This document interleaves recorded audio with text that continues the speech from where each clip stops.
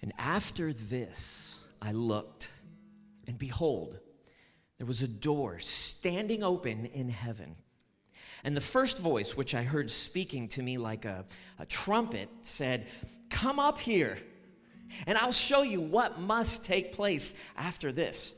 And at once I was in the Spirit, and behold, a throne stood in heaven, with one seated on the throne. And he who sat there had the appearance of jasper and carnelian. And all around the throne was a rainbow that had an appearance of an emerald. And around the throne, there were 24 thrones, and seated on those thrones were 24 elders, clothed in white garments, with golden crowns on their heads.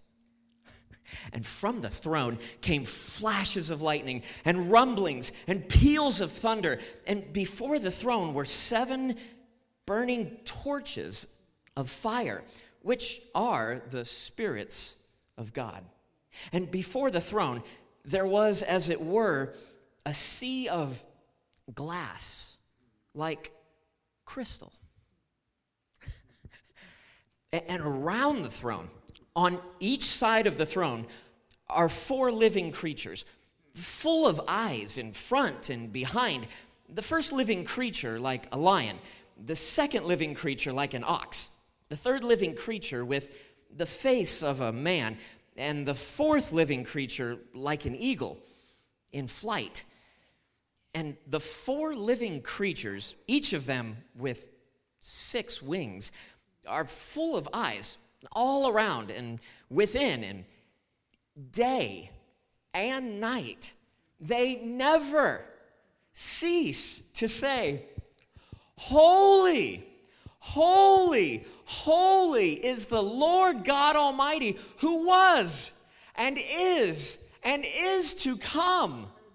And whenever the living creatures give glory and honor and thanks to him who's seated on the throne, who lives forever and ever, the 24 elders, they fall down before him who is seated on the throne, and they worship him who lives forever and ever, and they cast their crowns before the throne, saying, "Worthy are you, O Lord, our God, to receive glory and honor and power, for you created all things, and by your will they existed and were created." And Lord, that is you. We are not just speaking to the air. We are speaking to the one who sits on the throne. How stunning is that? So today, we meet you. Father, I would just pray, more of you. Help us to grab hold of more of you. More of you. In the precious name of Jesus we pray. Amen. Well, grab your seats. Happy Mother's Day. And one of the best things you could do on Mother's Day is grab your Bible and turn to Revelation chapter 4. Because that's where we're going. So please turn there. And I actually mean that very seriously. Moms, you need this passage today. Well, we're opening God's Word. We're approaching God's Word. Remember, we want to hear what God has to say, not what I want to say, not what you want to say, not what I think, not what you think, but what God thinks. We approach it that way. We approach it with a framework that we are entering an apocalyptic prophetic letter. We are in the beginning stages, week 4 of a study through the book of Revelation. Remember, we're not doing an entire systematic theology study of eschatology or end times. We're doing a book of Revelation study, and I'm approaching this as your tour guide, allowing the text to unfold and allowing us to experience it together. Today, I'm also going to be having kind of about 3 pause moments where I'm using the text to equip you on how to approach the text, kind of with some do's and some don'ts with it. It's just the kind of text that's just perfect for me to do that. So I'm going to take advantage on that, how to study your Bible, and a few comments with that. We're ready to begin. Bible's open on our laps, the Word of God. Ready? Okay, Revelation chapter 4. Let's begin working through what Rob just so wonderfully read through for us. And the first 4 words, I have the English Standard Version, is after this I looked. After this. Actually, it's plural. It really is after these things that have taken place. Chapter 4 begins with a statement of chronology. It's a movement. After this, something we've been talking about, something now is moving. The narrative is progressing.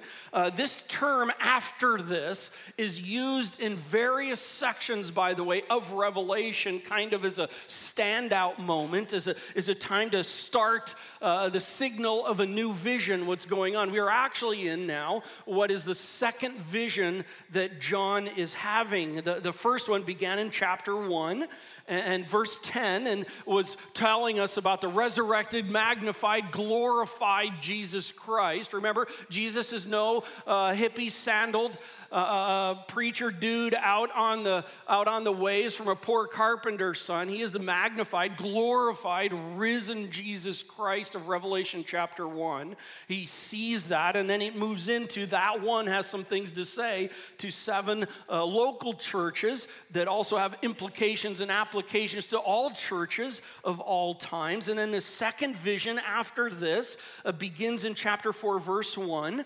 By the way, I say that in a kind of way that I want to make sure that you don't think that, in other words, new visions, all of a sudden what was is done and over. Now we're moving on to something new. They're not together. No. In Revelation, I think we're going to see these build upon each other. Exactly how it went, I don't know. It doesn't really matter. We're in this next movement here. And also, John notes about in chapter 1 things that he saw. Then in chapters 2 and 3, he notes about things that are. I'm telling you, if all of a sudden we begin to observe that the Lord says, now I want to tell you about some things to come, go back to Revelation 1:19, and I think you found the outline for the book as a whole. There, let's see what happens. We're going to let it unfold. After this, John says, I looked, and behold, a door standing open in heaven. So John foresees something. It's like, behold. By the way, when you see behold, it's like, pay attention. Something significant is on the table now. Behold, there's a door, and it's opened. By the way, in the Greek, it's a perfect passive tense. This is kind of cool because it means this. Perfect tense in the Greek means it's an action that's already happened and yet continues to have ramifications. In other words, this.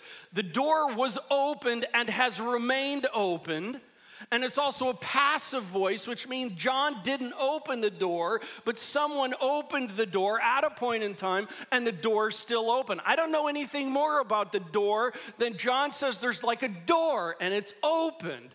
And he like goes there, so I'm going to leave it at that. The scene is shifted, by the way, because he's in heaven now. It's open into heaven. We've gone from earth. We're now making a movement into heaven. Most of Revelation to a group comes from the perspective of looking at things from heaven's eyes. And that's actually quite important as we move along. It's seeing things from heaven's eyes, if you will. So John sees a door. He hears a voice. Verse 1, after this, I looked and behold a door standing open in heaven. And the first voice, which I had heard speaking to me like a trumpet, said, come up here, and I will show you what must take place after this.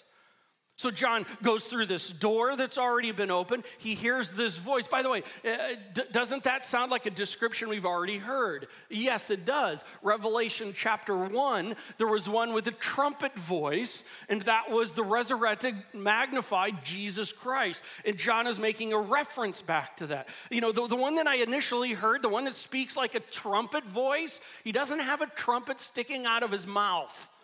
Okay, it's like a strong, resounding, and this trumpet one said, come up here, and I will show you what must take place after this. Man, that fits with Revelation 1:19. Outline, I think, of the general idea of the book of Revelation. And John is invited up. He's admitted up. John didn't run there. We don't have anything about John saying, hey, I really want to get like a look into the action of the throne room. It's just like, hey, John, come on. He's invited up. He's admitted up. He's told to come up here, and he's told to come up here with the purpose to show what must take place after this. John is about to receive future data, future information, things relating to the future. And friends, by the way, everything we see here in chapter 4, chapter 5, has to do with laying a foundation of future coming information. If you do not understand who the Father is, who God the Father is, what he is like, I'm going to tell you the rest of Revelation does not make sense. But when you come to understand who the Father is and even where he sits, some of the things that become hard later on make sense because of who he is. Everything that's about to occur is tied to what we're in now. Pay attention to what's going on. Verse 2, he says, at once I was in the Spirit. That's the same term that was used in the first vision in chapter 1, verse 10.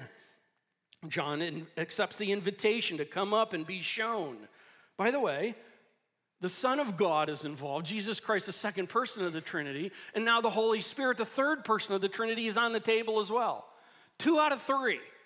And by the way, we're going for 3 out of 3. And we're going to be there in a second, but don't lose this. The second person of the Trinity is here. The third person of the Trinity is involved. Let's keep on rolling in the text here. Pause. Question. Or let me make a statement. Bible study, exegetical statement, comment number 1. Do not read your theology hopes into the text. Do be careful to not read your theology approach, your theology hopes into a text. I'm going to give you an example here. It talks here in beginning of verse 4, it says this upward call kind of idea. It's like come on up. And I have a question. Is this referring to the rapture of the church? Is that what this is referring to here? I'll say the terminology sounds and it feels like that. It's like, come up here at once, kind of like a blink of the eye kind of a thing. Also with it, here's an interesting fact. Prior to this, in chapters 1 through 3, 22 times is the word ecclesia. That's the word for church. And all of a sudden, there's no more use of the word church until the very end of the book of Revelation. Is this then the church that's all of a sudden pulled out? Walvoord would say, it seems that, and I think he's right in saying that way, it seems that the church as a body of Christ is out of the picture. It feels and sounds like it. Here's the problem. I can't say that. Nobody can say that. It's bad exegesis to say that. But why do I say that? Because of a couple reasons. Number 1, frankly, because the word ecclesia has been so used in the first 3 chapters, it could just be assumed that now it continues on. Just because it's gone doesn't mean it's gone. Maybe it means that it's so strong, it's staying. Another idea is that the use of the word ecclesia in the first 3 chapters is always referring to a context of a local church, not the universal church. And all of a sudden to grab the word and apply it to a universal capacity is kind of now moving the use of the word along. Third, even pre-tribulational rapture, good exegetes like MacArthur and Patterson admit you cannot say chapter 4 is the rapture of the church. Listen, friends, hear me very, very clearly. This is not a discussion about the rapture of the church right at the moment. This is a discussion about good Bible exegesis. And sometimes what I'm saying, using that as an example, is you have to be careful, especially in apocalyptic literature, not to read things in. And I've already told you, I would love a pre-trib rapture. but I'm not going to read it into the text. Okay? Bible study moment. You weren't expecting that one. Here we go. Do not read your preferences into the text. After this, I looked and behold a door standing open in heaven, and the first voice, which I had heard speaking to me like a trumpet, said, "Come up here, and I will show you what must take place after this." Verse 2. At once I was in the Spirit, and behold, a throne in heaven, and the one seated on the throne. Behold, a throne. And there is one on the throne. Some observations here. Just imagine John entering here. He's scanning the scene like, I did not step in here on my own. I was brought here, and whoa. And in the whole woe-ness of it all, what is the thing that stands out? A throne. Everything in this place is all centering in on a throne.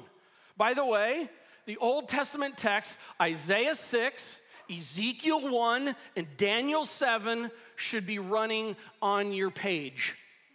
Let me say it again. Critical texts of the Old Testament, Isaiah 6, Ezekiel 1, and Daniel 7, all have throne room scenes. And they should be part of it, but we're not doing eschatology. We're doing the book of Revelation.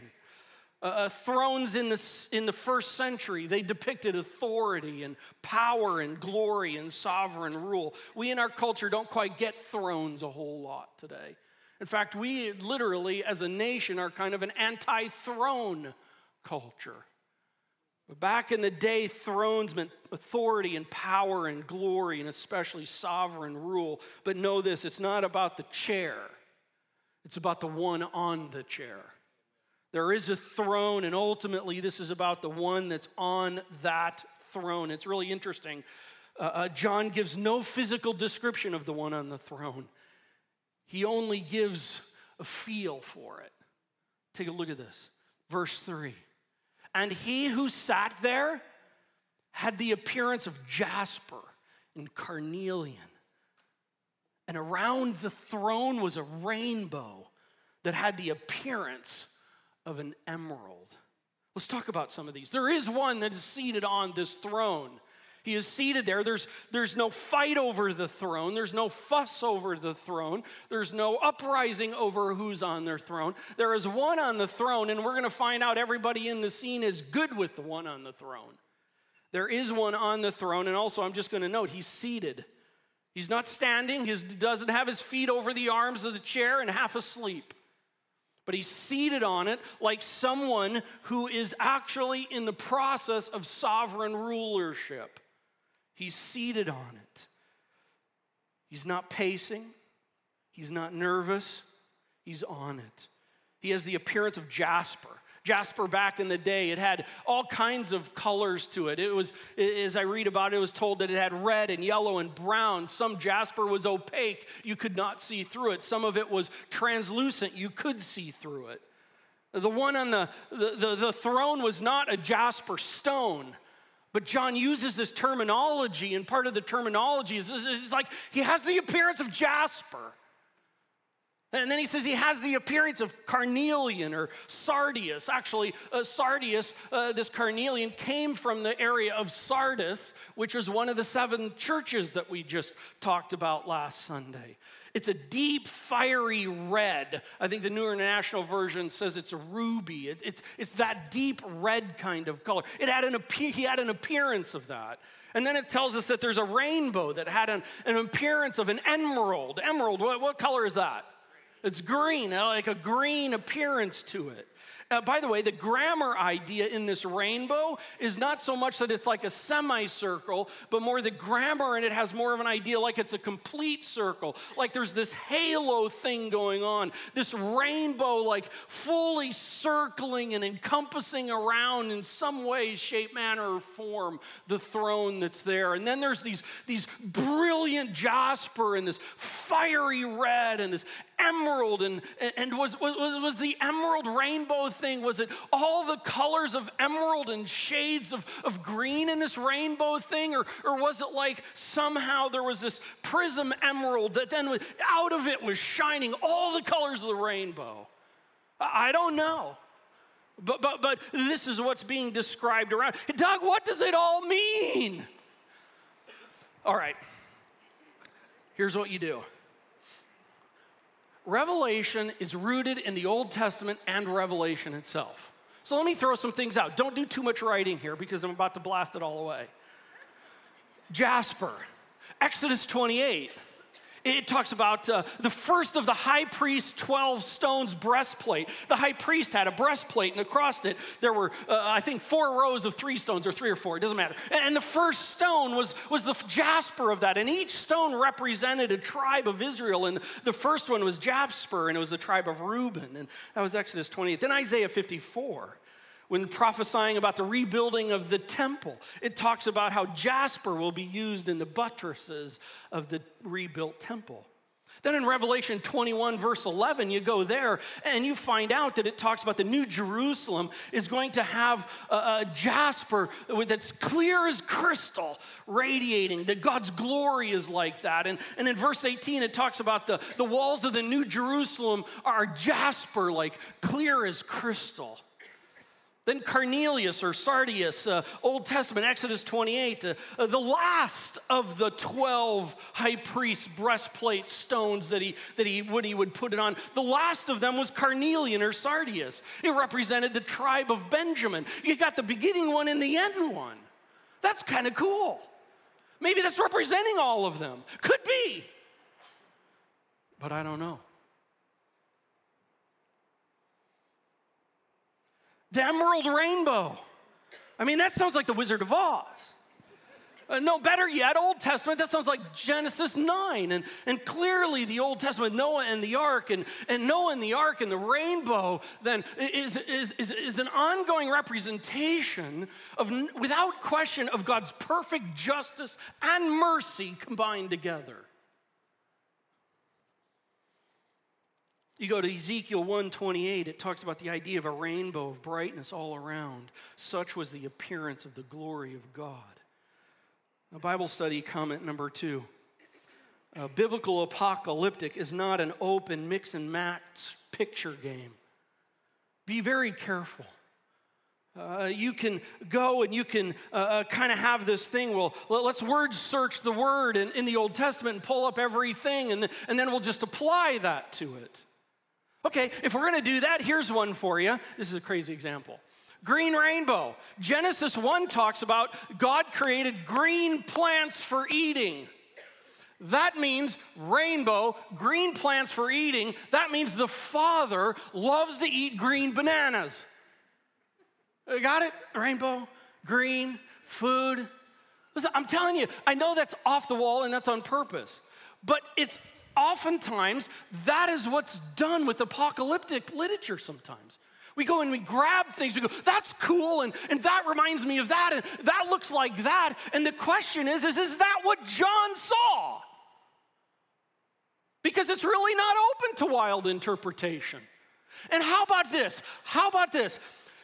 I would just say, I do not think John walked into the throne room invited. And John looks around and he goes, oh my, the Father, Jasper, that's purity. That's representing purity. And carnelian, that red, yeah, right. I saw Christ crucified, and that's the blood of Christ and the redemption coming out. And then John looks over and he goes, jasper and carnelian, those are the last stones in the high priest's breastplate. This must be representing all the tribes of Israel. And then John's looking and he's in the emerald rainbow, and he's going, there's justice and mercy. Let me tell you, I don't think that's what is happening at all, and I'm saying it in the way I don't think. I think this is what happened. John walked into the throne room of God, and he goes, and I mean this in the right way, oh my God! With the bright, just lights like jasper, just whoo! And red reflecting and bouncing and all out of the throne, and this rainbow and lights, and John's just like, whoa! And then you try and describe it. Sometimes we get so lost in some of the surrounding things that we lose sight of the center. Moms, did you just hear me? Sometimes we get so lost in dirty diapers and lunchtime, and all of those are important, but it's so easy to lose sight of the reality of raising children to love the Lord. Friends, John is beholding the Father on the throne. This is not so much a theological seminary class for John as it is a pure experience of seeing the Father. And by the way, he never, I think, really saw the Father. He just saw what's coming out of the Father. Because Scripture talks about how no one can look and live. Verse 4. Around the throne were 24 thrones, and seated on the thrones were 24 elders, clothed in white garments with golden crowns on your head. And here is the revelation for $1 million question. Who are the 24 elders? Who are these 24 presbyteros? And friends, I'm just going to tell you right up front, I spent over 10 hours of research this week on this topic with over 15 commentaries around my office. And here's the end result. Nobody can be sure. I have to take a couple minutes to validate some of the time spent. Okay? I am a pastor, okay? So here we go. The question is, are they human or are they heavenly beings? That's really what it's about. Let me give you this. Sweet, Alford, Volvard, Fewlett, Sweet, Groff, Ford, Wall, MacArthur, Harrington, etc. say that they're likely human beings. And by the way, these are all good guys that I look forward to spending eternity in heaven with. And so you as well, I trust. Why do they have that? Because angels are not referred to as presbyteros in Scripture, and that's true. Secondly, because angels are not said to be wearing crowns anywhere in Scripture. Third, white clothing in Revelation is only described as being worn by the saints. Fourth, their crowns are, in the Greek, they're Stephanos crowns. That means they're like the Olympic crowns. They're given as a victory, they're not diadem. There's literally the Greek word diadem. He could have used it. These are victory crowns, not diadem crowns. And angels don't have anything to be victorious over sin, so it has to be. And by the way, I'm not going to tell you what I think. Next, are they angelic beings and great individuals who love the Lord and are redeemed in Christ? Beckwith and Charles and Moffat and Morris and Ladd and Beasley and Aiken and Mounts and Johnson and Osborne and Thomas. They would say, well, there are no human beings in chapter 4 other than John. What are humans being there? By the way, wouldn't John know some of the apostles if they were? Secondly, Isaiah 24:23, the angels could be viewed as being called elders in that passage. Potentially, that's the argument back. Also, Psalm 89:7, God sits in the council of his holy ones, angels. And maybe this is who they are. As to the Stephanos crowns, they could be referring to the royal function under the Lord as a king did in the first century under the rule of an emperor.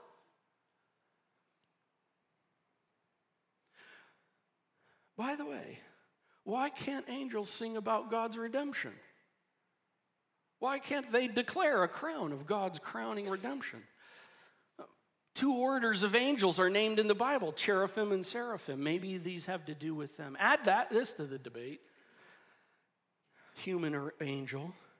Do they represent Israel? Do they represent the church? Or do they represent both? Pastor Doug, what do you think? I've already told you. I don't know. And no one can.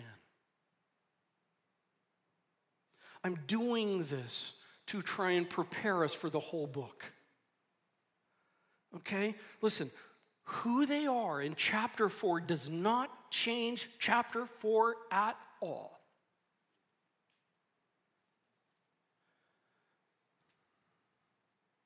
Plus, they're going to be coming up in the text to come. And maybe we'll learn more, and I'm committed to allowing it to unfold, so maybe we'll add more information.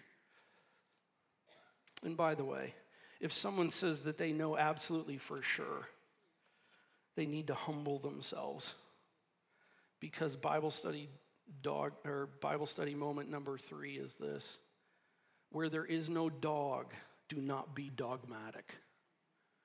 Where there is no dog, do not be dogmatic. You can seem, and you can think, and you can lean, but do not make dogmatic what has no dog. But let me say this: we can be dogmatic about what they do. And we're going to see that here in just a minute. Verse 5. From the throne, more stuff is going on. From the throne came flashes of lightning and rumbles and peals of thunder. Flashes of lightning, it's the idea of it's going out from, it's proceeding from the throne, but it's actually not the throne that's shooting lightning out. It's the one on the throne that's shooting lightning out from the throne. Karen and I were driving last night somewhere, and a bolt of lightning, boom! Lightning is so cool, and yet when it gets close, it shakes you to your boots. And lightning is shooting out of the throne of the one sitting on the throne. And it's rumblings. The Greek word is used with people to say voice. That's why if you have the King James Version, it says voice. But it's not like people are going boom or any kind of voice.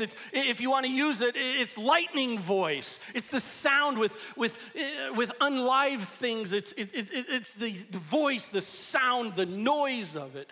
And so lightning is coming out, rumbles are coming out, and peals of thunder going on. By the way, does this not sound like Mount Sinai? In Exodus 19, boom! God is home. Cool scene. I trust you are picturing it in your mind. You have to. From the throne came flashes of lightning and rumbling and peals of thunder, and before the throne were burning 7 torches of fire, which are the 7 spirits of God, and before the throne there was, as it were, a sea of glass like crystal. Torches of fire. Ties back to Revelation chapter 1, verse 4, the 7 spirits. And Isaiah 11 and Ezekiel 4 talk about these are visible representations of the Spirit. The Spirit is in the house. This is the Holy Spirit, what's going on. You can go back to Isaiah 11, Ezekiel 4. You'll read about these like 7 characteristics of the Spirit going on. By the way, I'll just note Matthew 3:16.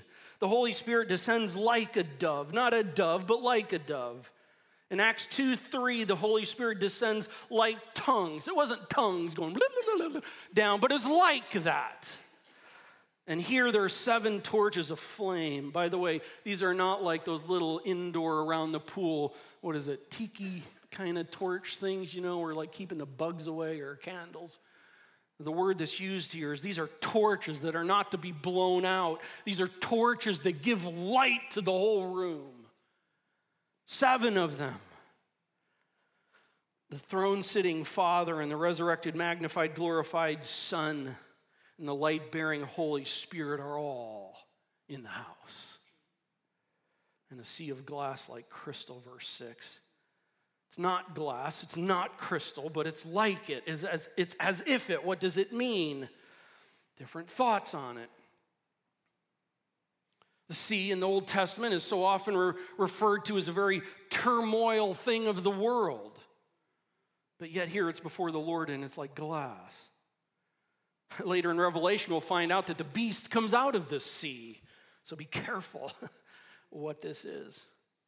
Also in the Old Testament there was what was called the sea of brass in the tabernacle and the temple. And that's where cleansing was going on. A few think that this is representing baptism. I have to say, I'm so not there. Maybe it's the idea of distance and separation to emphasize the Father's holiness and purity. Maybe. Or maybe it's there to represent the totality of the whole awesomeness of the scene.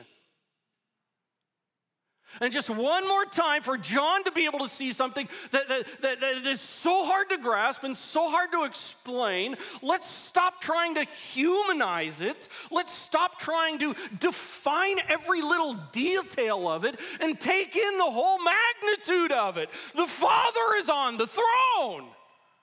And we have no idea how awesome he is. And this is just no spiritualistic picture. Do you get John giving any kind of idea? Like I was out and I was just thinking of a poem.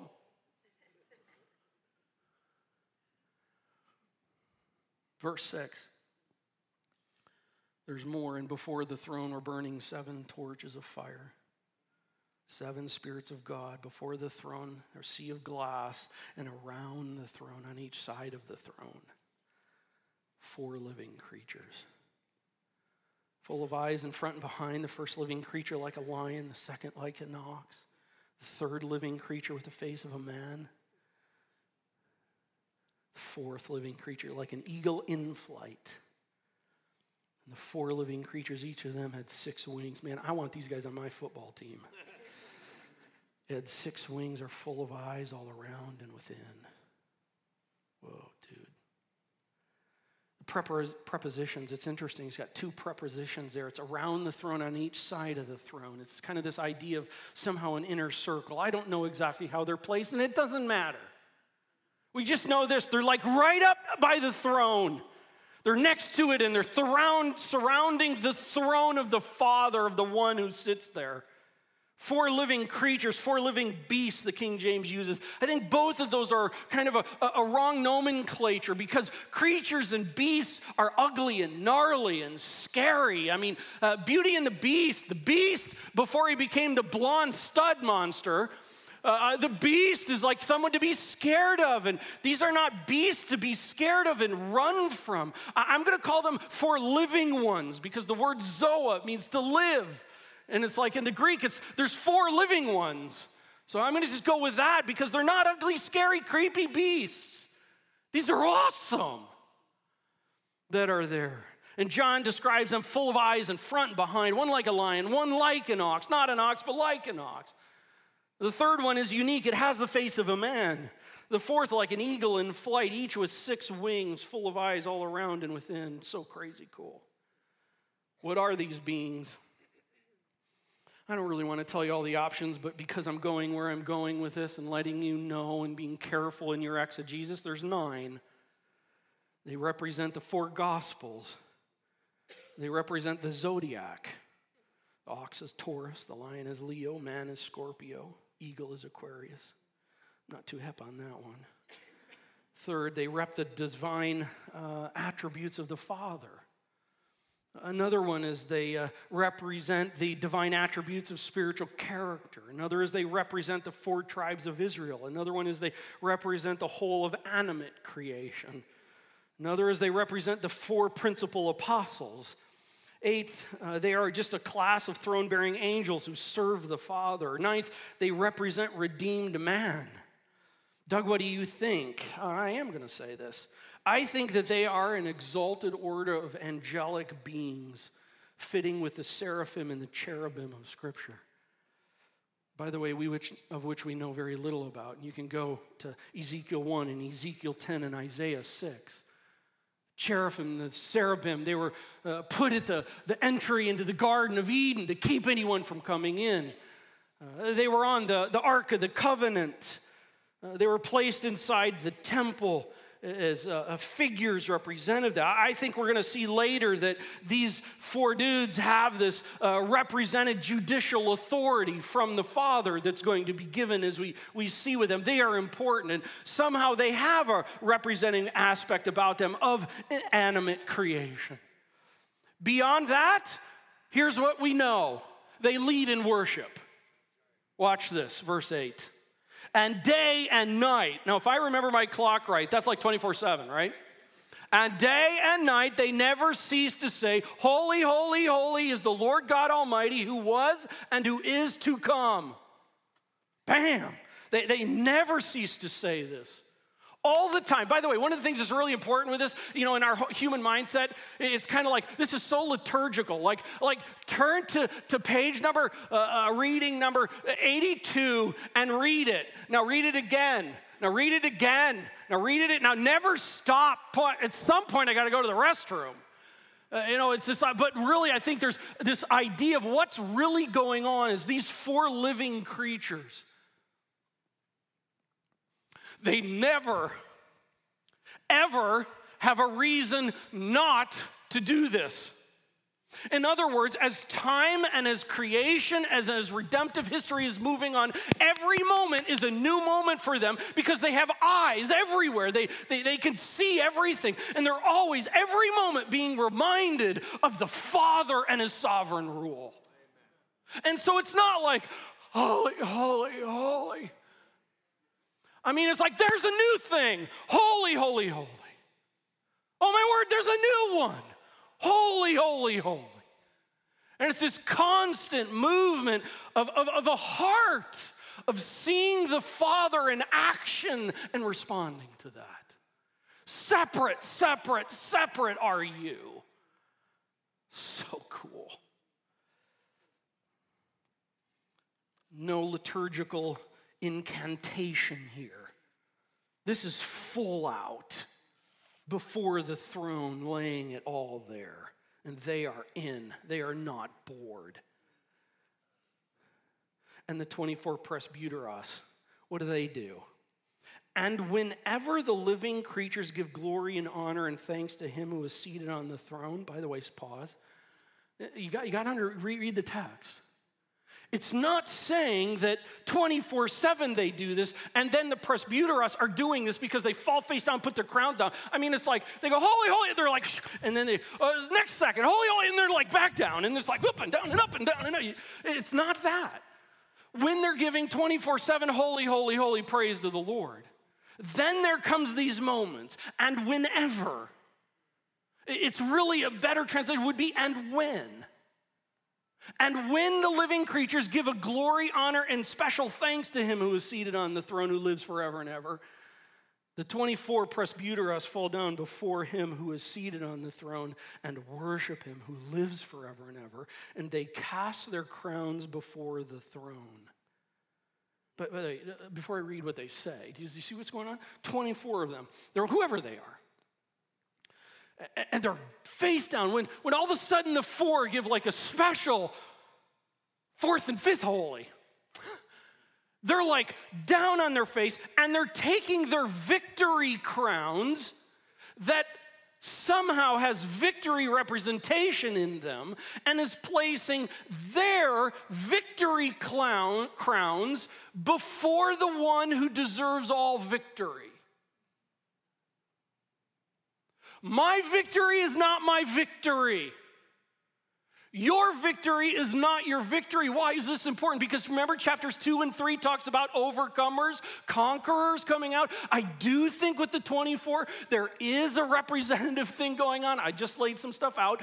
But in that there is a thing where is this idea of the overcomers, and whether it's represented in whatever fashion they are laying their overcoming, conquering reality before the one who is the overcomer, conqueror. And moms, in those times, when you're like, I'm so done being not noticed. Those are crown-laying moments before the king. It's not about my victory, it's all about yours, because these children are yours. They fall down and they worship the eternal one. They cast their crowns before him, saying, worthy are you, O our Lord and our God, to receive glory and honor and power. For you created all things, and by your will they existed and were created. There clearly is a creation emphasis here. But worthy are you. By the way, friends, deism is not what's happening here, where God created and then he just sits back and lets everything go. That is not what's happening here. God created and is intricately involved in everything going on. of what's taking place. And the 4 are seeing every moment new things that the Father is worthy of being completely holy and separate of, and they're declaring it. And the 24 at these other times, they're like down on their face and giving him glory and praise. Why all this focus on the Father? Why is the whole throne room coming back to the Father? I would answer it this way. Because if John does not have this information, the rest of what's coming does not make sense. And in God's sovereignty, he is laying the ground base for what the rest of the book talks about. Let me say it this way in a tongue twister. John is being shown what John needs to be shown in order for John to be shown more.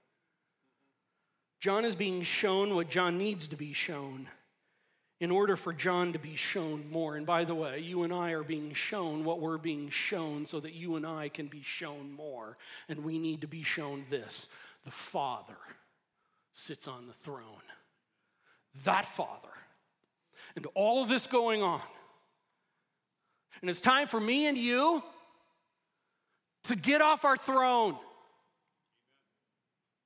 and to see the one that is on the throne. He is on the throne. And here in all this, as one commentator says, the magnificence of Revelation 4 is to be felt in our spirit more than grasped in our mind's eyes. So I say this. There is a throne. And it is in heaven. And it is majestic.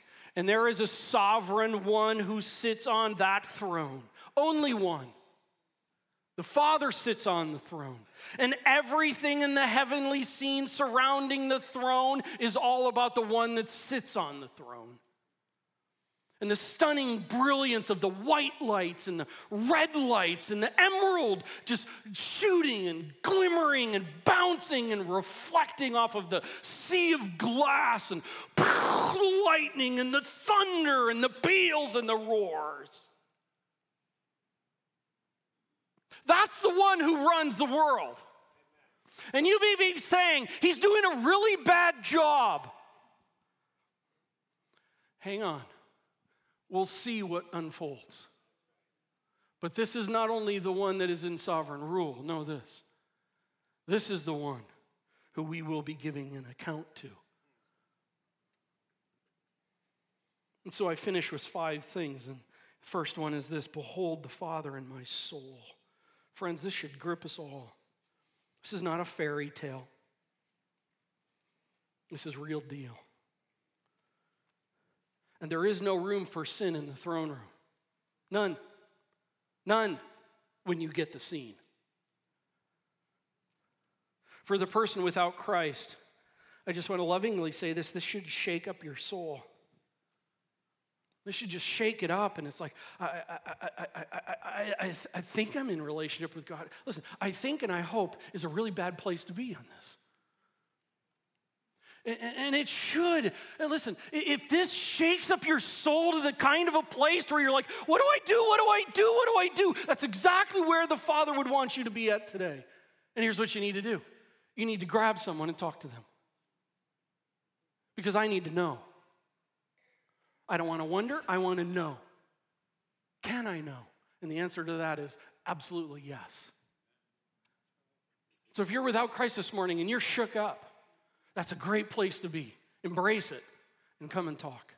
Secondly, the person with Christ, this should crank up your soul. Behold the Father in my soul. This should just crank your soul up. That's my dad. That's the king. That's the one. Secondly, behold the Father. In fact, the worship team can come on up because I'm going to wrap up. Behold the Father in my seeing. What we see is not all there is. We need to see what is. And this is what is. We too often think what we see is just it. Friends, this is not it. Thank the Lord.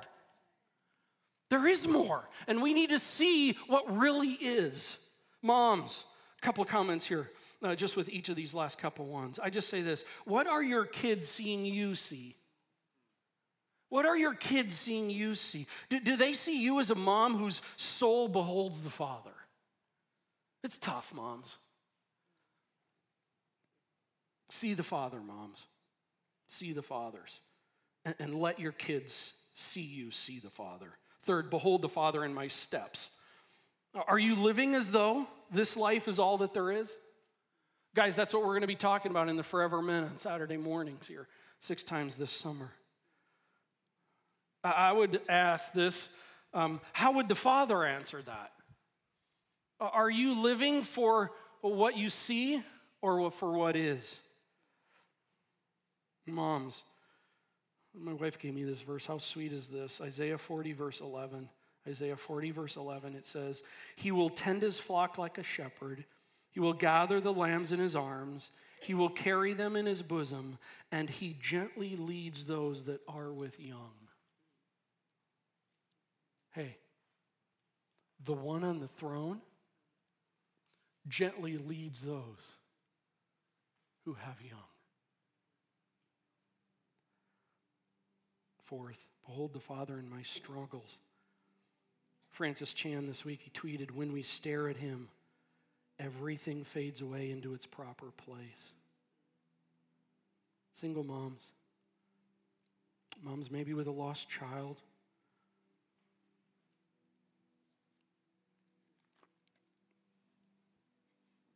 moms maybe with a prodigal.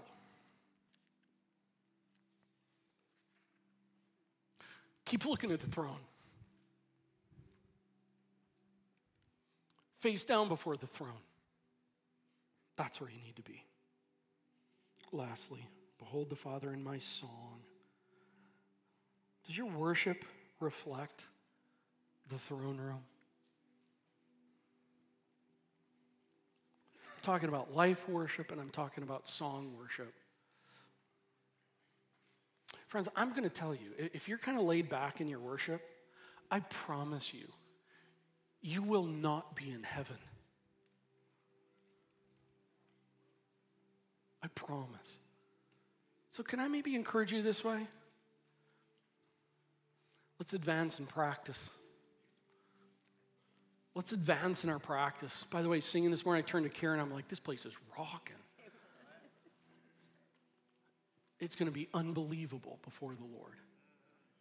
It's not going to be grab hymn number 62. I'm not anti-hymns. It's just not going to be. It's just going to be all out, face down, all over, on the floor, in the air, in the skies. Bam!